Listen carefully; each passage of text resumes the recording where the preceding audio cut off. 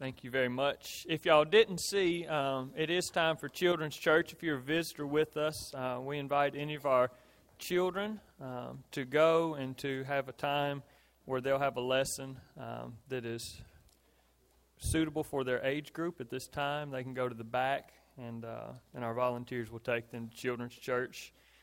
For those of you that are staying in here, if you would turn with me to Luke chapter 22. Some of you may have already been headed to Acts.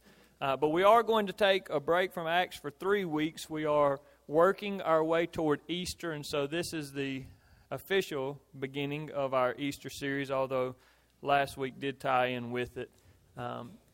So we're going to look, we've been in Acts for several weeks now. We looked at an introduction in the book of Acts. We've been through chapter 1. We're into chapter 2. And so this year, as we work our way through the Passion text, leading up to the crucifixion and resurrection of Jesus that we celebrate on Easter, we're going to look in the book of Luke because the book of Acts is written by Luke. It's the second letter that he wrote. And so we're going to look at his first letter. So you'll probably notice a lot of the language will sound the same. A lot of the writing will sound the same. It's because this is the same writer that we have for the book of Acts. And so we're going to look at that. If you would, in Luke chapter 22, find verse 66. That will be the beginning of our text for today. I'd like to read it. And since we are moving to a different book than we've been for the last several weeks, I want to read this verse and then give you some of the background, help us understand where we are, what the setting, what's going on here. So Luke chapter 22, beginning in verse 66, says, "When day came, the assembly of the elders of the people gathered together, both chief priests and scribes, and they led him away to their council. And they said," and we'll stop there and we'll see in just a moment what it is that they say to Jesus. But we see here, and of course, again, we should always, anytime you open your Bible to read, anytime during your daily reading time, anytime you're going to study, we want to ask a couple of questions, right? We want to know, well, who is here? What's been going on? We want to know the setting. We want to understand the context so that we can understand exactly what is going on here. And so there are several things. This begins by saying when day came, right? So when morning breaks, when the morning got here, when day came, so we might immediately ask the question, well, what happened the night before? If something is going on that they say when day finally got here, this is what's happening, we could ask what happened the night before. And this was a very significant night. This, in the bigger context, is toward the end of Jesus' life. This is toward the end of his ministry. So he has been ministering and teaching and doing miracles and sharing about the kingdom of God and proclaiming repentance to people for years now. And it's come toward the end of his life. And it finally came to the point where the Jewish rulers found their way in. They've wanted some way to be able to arrest Jesus. They've wanted to find some way that they could convict him of doing wrong, and they found their in, if you will, with Judas, one of the 12 disciples who took a bribe and was willing to betray Jesus for some money. And so on the night before this trial that we're looking at, what happened is Jesus was praying in the garden, and Judas came and led the leaders of the Jewish people. He led a detachment of their troops, and they came and he said, "I'll give you a sign. The one that I walk up and kiss on the cheek is the one that you need to arrest. He is the one that is causing these issues." And so he comes up and he gives them the sign, and it serves as a witness, and so they arrest Jesus. I want you to just think about this for just a moment. The setting here is Jesus standing at a trial before the Jewish leaders. But on the night before this, Jesus has not slept. He has prayed a very earnest prayer to God. And after praying this great, strong, and earnest prayer, he has been betrayed by one of the 12 men that he has held closest for years and years now. He has been denied 3 times by the leader of those 12, Peter. And he has been beaten and mocked by the Jewish people that are his people. This is what the night looked like for Jesus. This is what this night has held. This is what he has endured throughout this entire night. And now, after all of that, after Judas betrays him and after Peter denies him and after the soldiers have beaten him and mocked him and made fun of him, he is now standing on trial before the assembly of the elders, including both the chief priests and the scribes. And why is that significant? This isn't a group of Roman people. This isn't a Roman council that he stands before. These are the Jewish people. These are the elders of the Hebrew people. These are his people. Right? Sometimes we get this mixed up and sometimes we forget. Amanda and I just last night were talking about understanding the Trinity and trying to grasp the idea of the Trinity, and I'm not going to try and go into that this morning. But what we understand from the Scriptures is this, that there is one God, right? There's a manifestation of three persons that we see of God the Father, God the Son, and God the Holy Spirit. But they are one God. They are unified. There is only one God. And so when we talk about in the Old Testament God, like we saw last week, bringing about Passover in Egypt and sending the plagues and rescuing his people from Egypt and bringing them out and meeting with them at Mount Sinai and making a covenant to say, I am your God. That's not God the Father separate from Jesus. That's the whole Trinity. Right? So Jesus, you can say Jesus has brought these people from being slaves in Egypt to being their own people. And for years and years, hundreds of years, has been with them and has protected them from enemies and has blessed them when they didn't deserve blessings and has loved them. And those people that he has created and saved and set apart to be his people are now beating him and denying him and betraying him and mocking him and hoping to have him crucified. That's what Jesus is standing before right here. And I can't imagine what that feels like. These people that would not exist without his power, these people that would not be a people without him, are now trying to have him killed. But that's what we're looking at. When we look at this text today, this is where Jesus is standing. And so we're going to look at the trial before the Jewish council this morning. There are just three things I want to see, real simple. I want you to see what they accuse him of. I want you to see how he responds to their accusations, and then we'll see what he does, what they do with that. What they accuse him of, how he responds to those accusations, and what the next step is, and then that will lead us toward next week. But for this morning, let's begin. Look back in verse 67. We'll pick back up there to see what they said to him on this morning, standing before this council. Luke 22:67. If you are the Christ, tell us. But he said to them, if I tell you, you will not believe, and if I ask you, you will not answer. But from now on, the Son of Man shall be seated at the right hand of the power of God. So they all said, are you the Son of God then? And he said to them, you say that I am.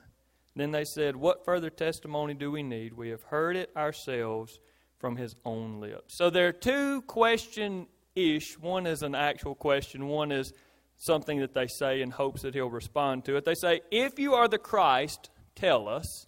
I don't know what that is in legal language. I'd have to ask Jason. I don't know. Whenever you ask somebody, it's not really a question, but you want them to respond. Whatever that is, they tell him that. If you are the Christ, tell us. And then they also clearly ask him, are you the Son of God? These are the two things that they want Jesus to respond to. And of course, they already know his answer to these questions because they've heard his teaching, right? These are Jewish people. He's been going around. They've seen him. They have heard him. They've heard him teach in person. They've heard what he says through other people. So they know that he says that he is the Christ. They know that he claims to be the Son of God. But what they're doing here is trying to have an official trial. And what they need is Jesus to say that he is, because if he says that he is the Christ, if he says that he is the Son of God, then what they now have is enough ammunition that they could bring him to the point of death, both in Jewish law in their minds and under Roman law. Because for them to say, if somebody says that he is equal with God, that is blasphemy and that he could be killed for that. And under Roman law, if you say that you are the Christ, which is just the New Testament term for the Messiah, then what you're saying is, I am the rightful leader of the Jewish people. I am the one that they have been waiting for. I am the promised one that has been coming to save them. I am their Savior. I am their ruler. I am the one that they should follow. And I don't know how much you know about Rome and Roman culture, but I can tell you this. They were not okay with people saying, I am the rightful ruler of anyone unless your name was Caesar. And so if Jesus says, I am the Messiah, I am the Christ, I am the ruler of the Jewish people, then all of a sudden, that's sedition, and the Romans can put him to death as well. And so that's what they want him to do. They want him to say in an official trial setting, I am the Christ. I am the Messiah. I am the chosen one. I am the Son of God. Any of these things would suffice for them. So point one this morning, Jesus was tried for being who he was. I want you to think about that for a moment. As you think about the trial of Jesus, as you think about the Jewish people putting him on trial, as you think about the Romans putting him on trial as he stands before Pilate, that's what he's being tried for. They're trying him for being who he is. So this is Jesus, who we know is God in human flesh, who has lived forever, who has created all things, and he comes to earth in order to save the people that he has created, because they're not just slaves to the Romans, and they have not just been slaves to Egypt, but they're slaves to sin. We're all slaves to sin. We're born as slaves to sin, and he has come to set us free from that. And we're all under the death penalty because of sin. Every person that ever is born is under the death penalty and will die, and not just die here, physical death, but spiritually dead, separated from God. And so Jesus has come to remove the curse of sin. He has come to make it so we're no longer slaves to sin. He has come to remove the death penalty and make it so that we will leave this earth, but we will not die spiritually, that we'll be alive. He has come to reconcile us to himself, to reconcile us to God, so that we could have eternal life forever in glorious heaven. That's why he's come, and now he's being put on trial for that. They're seeking to kill him for being the loving, gracious, merciful God that he is. That's what they're doing here. They just want him to say, I am who I really am. That's all they're looking for. So let's see Jesus' answer. How does he answer these questions? Look in verse 67. If you're the Christ, tell us. But he said to them, if I tell you, you will not believe. And if I ask you, you will not answer. But from now on, the Son of Man shall be seated at the right hand of the power of God. And here in verse 69, we see the answer that they are looking for, but we also see the answer that I pray that we are looking for. Because what happens in the midst of this trial is Jesus explains who he is. And it gives you and it gives me a better glimpse of who Jesus is. So he gives us two pictures in verse 69. He first of all refers to himself as the Son of Man, which was one of Jesus' favorite terms to describe himself. He often described himself as the Son of Man. And the Son of Man is this beautiful picture. If you were with us last year when we went through the book of Daniel, you may remember in Daniel chapter 7, in this vision, there's this one who looks like the Son of Man. And it's where this term, the New Testament term that Jesus uses for himself, that we understand it comes from. And this is what Daniel chapter 7 said about this one who looked like a Son of Man. It says that he goes to the one that was everlasting. He's there with God the Father. And it says, dominion and glory and a kingdom were given to him, that all peoples and nations and languages should serve him. His dominion is an everlasting dominion which shall not pass away, in his kingdom one that shall not be destroyed. And so what we see here is when Jesus refers to himself as the Son of Man, we just hear Son of Man. But what they hear is Jesus is saying, I am the one that has all dominion. and all glory. I am the one that rules over God's kingdom. I am the one that all peoples and everyone should bow down to and serve. I am the one that is everlasting, who was never created and who will never end. And that is who I am. Which sounds amazing to us. But it didn't sound so good to this Jewish council. There's another picture here whenever he says the Son of Man. They knew he was referring to himself. He referred to himself that way often. From now on, the Son of Man shall be seated at the right hand of the power of God. And we're not going to spend too much time, but if you go back and read Psalm 110, for those of you that are note takers, you can write that down. He's invoking to them the picture of Psalm 110. In Psalm 110, what we see is David writing this song. King David, you have to remember, for the Jewish people, this was the par excellent king. He was the greatest king that they had had in their history. He was the one that they loved, that they were waiting for the next David to come. So whenever David wrote Psalm 110, David, the greatest king ever, sees this vision. He's saying, I see my Lord, my King, seated at the right hand of God the Father. And so what Jesus is saying here is, I am David's king. The king that you love more than any other king that you've ever had, he calls me his king. I am his Lord. I am the one that sits at the right hand of God the Father. I am the one that has the authority of God. I am the one that is equal with God. I am the one that judges the nations with God. All of these are pictures from Psalm 110. And so for the Jewish people, this was clearly blasphemy. Jesus says, God and I are one and the same. We have the same authority. We have the same power. We've been forever. And this is what he's declaring. Point 2 this morning. Jesus declared that he is equal with God in authority. And he is. And of course he is. Because they are the same. We know that. We have seen that clearly throughout Scripture. And so Jesus here declares that to this council. This is his answer. I, the Son of Man, will be seated at the right hand of God. That is where I'm headed. That is what I'm going to do. And so then they said, are you the Son of God? And he said to them, you say that I am. And so what we understand here, and I don't want you to get so caught up in the trial scene or so caught up in the setting or so caught up in what Jesus has dealt with that night. Those are all significant. But I don't want you to get so caught up in those things that you miss what Jesus is saying here. Jesus is saying that I am the one that's greater than David. David was a good king, but I am the capital M Messiah, the anointed one, the promised one, the Savior, the ruler, the rightful ruler of Israel. Jesus is saying, I am the one that is equal with God because I am God. Jesus is saying, I am the one that will sit at the right hand of God the Father. I am the one that will come back and judge all people. He's saying that I am the one that will rule an eternal kingdom. He's saying, I am the Son of Man that has been given all authority and all dominion, and I am the one that you should bow down and worship. And these people could not stand to hear these words, but brothers and sisters, our hearts should be overjoyed to hear these things.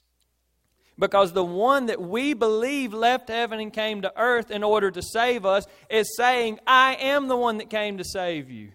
That's why I'm here. That's what I'm doing here. I am the Messiah. I am the promised one. And so Jesus is declaring what we already believe about him.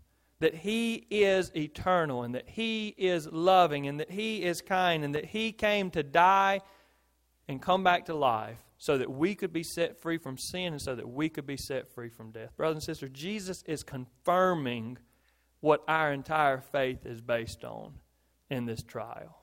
That's good news. That is exciting news for us to hear. And so it's clear, as you look through Scripture, it's clear that this is how I understand what Jesus is saying here. You'll also see whenever we go through the rest of Acts chapter 2, that's what Peter understood. He's going to quote some of these things of Jesus in Acts chapter 2, showing that Jesus is truly the Messiah, that He is truly God. It's clear that this is what Jesus understands because He tells us that He is the Son of Man. He's used that term for Himself many times, but it's also clear that these Jewish people, this council, that's what they understand Jesus is saying as well. They understand that He is declaring that He is God, that He is the rightful ruler, because we see that in verse 71 in their response.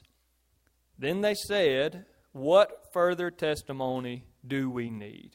We have heard it ourselves from His own lips," and follow right into chapter 23 as they take Him to the Roman procurator Pilate. Then the whole company of them arose and brought Him before Pilate, and they began to accuse Him, saying, "We found this man misleading our nation and forbidding us to give tribute to Caesar, and saying that He Himself is Christ, a king." They understood the same thing that I pray that we understand this morning, that Jesus is saying that He is the Christ, that He is the rightful king. So in the end, this is what happens at this trial. They stand there and they hear Jesus say, "I'm God. God and I are the same." They understand Jesus to say that He has created them, that He is the one that has loved them since eternity past, that He is the one that has blessed them in all the ways that they've been blessed through the years. Right? They want to believe that God has done that, but they don't want to believe that Jesus has won with them. They hear Him saying, "I am the Messiah. I am the one that has come here to set you free and to reconcile you to myself and to reconcile you to God."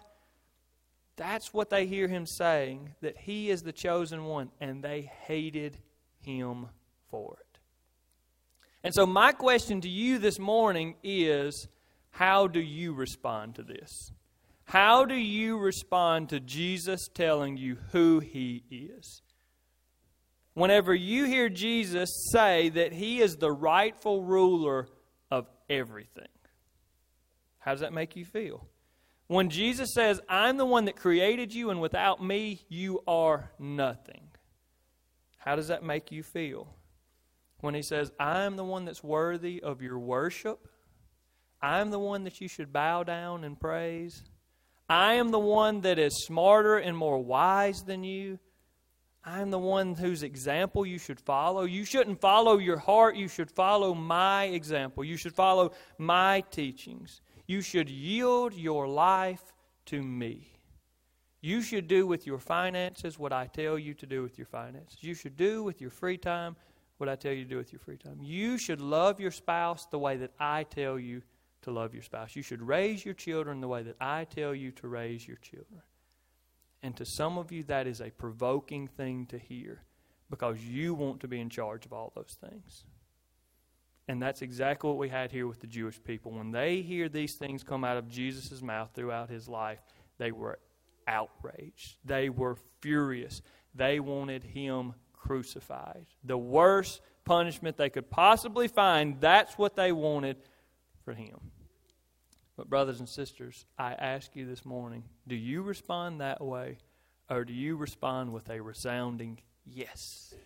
Yes, you are. Yes, you are deserving of everything that I have and everything that I am.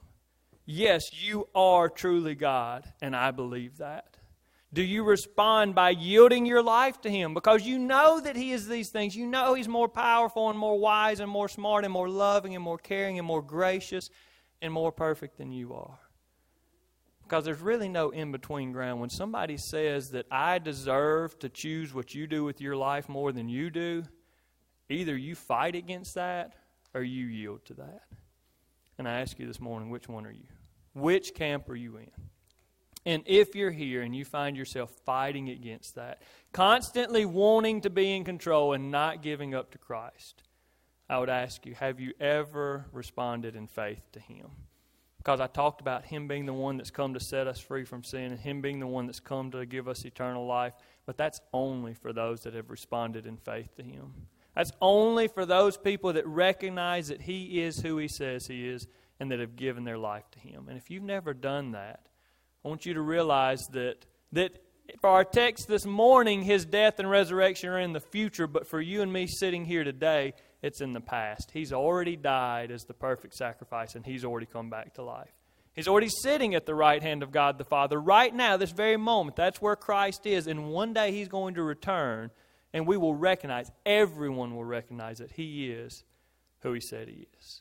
And so this morning, if for the first time you believe that, you understand that the Lord has worked in you and brought you to the point of accepting that, and I pray that you would come in just a moment when we have a time of response, and that you would share that with us, that we could celebrate with you this wonderful work that God's done in your life.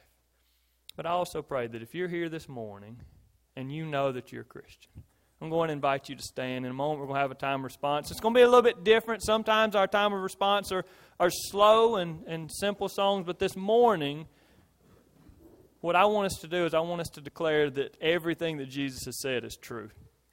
I want us to celebrate. I want us to sing joyfully. Look, if you need to pray, then you spend time praying. But if not, then I want us to celebrate. And this morning, our time of response is going to be, once again, singing Crown Him with Many Crowns. That we recognize that He is who He says He is. So this morning, let's sing joyfully.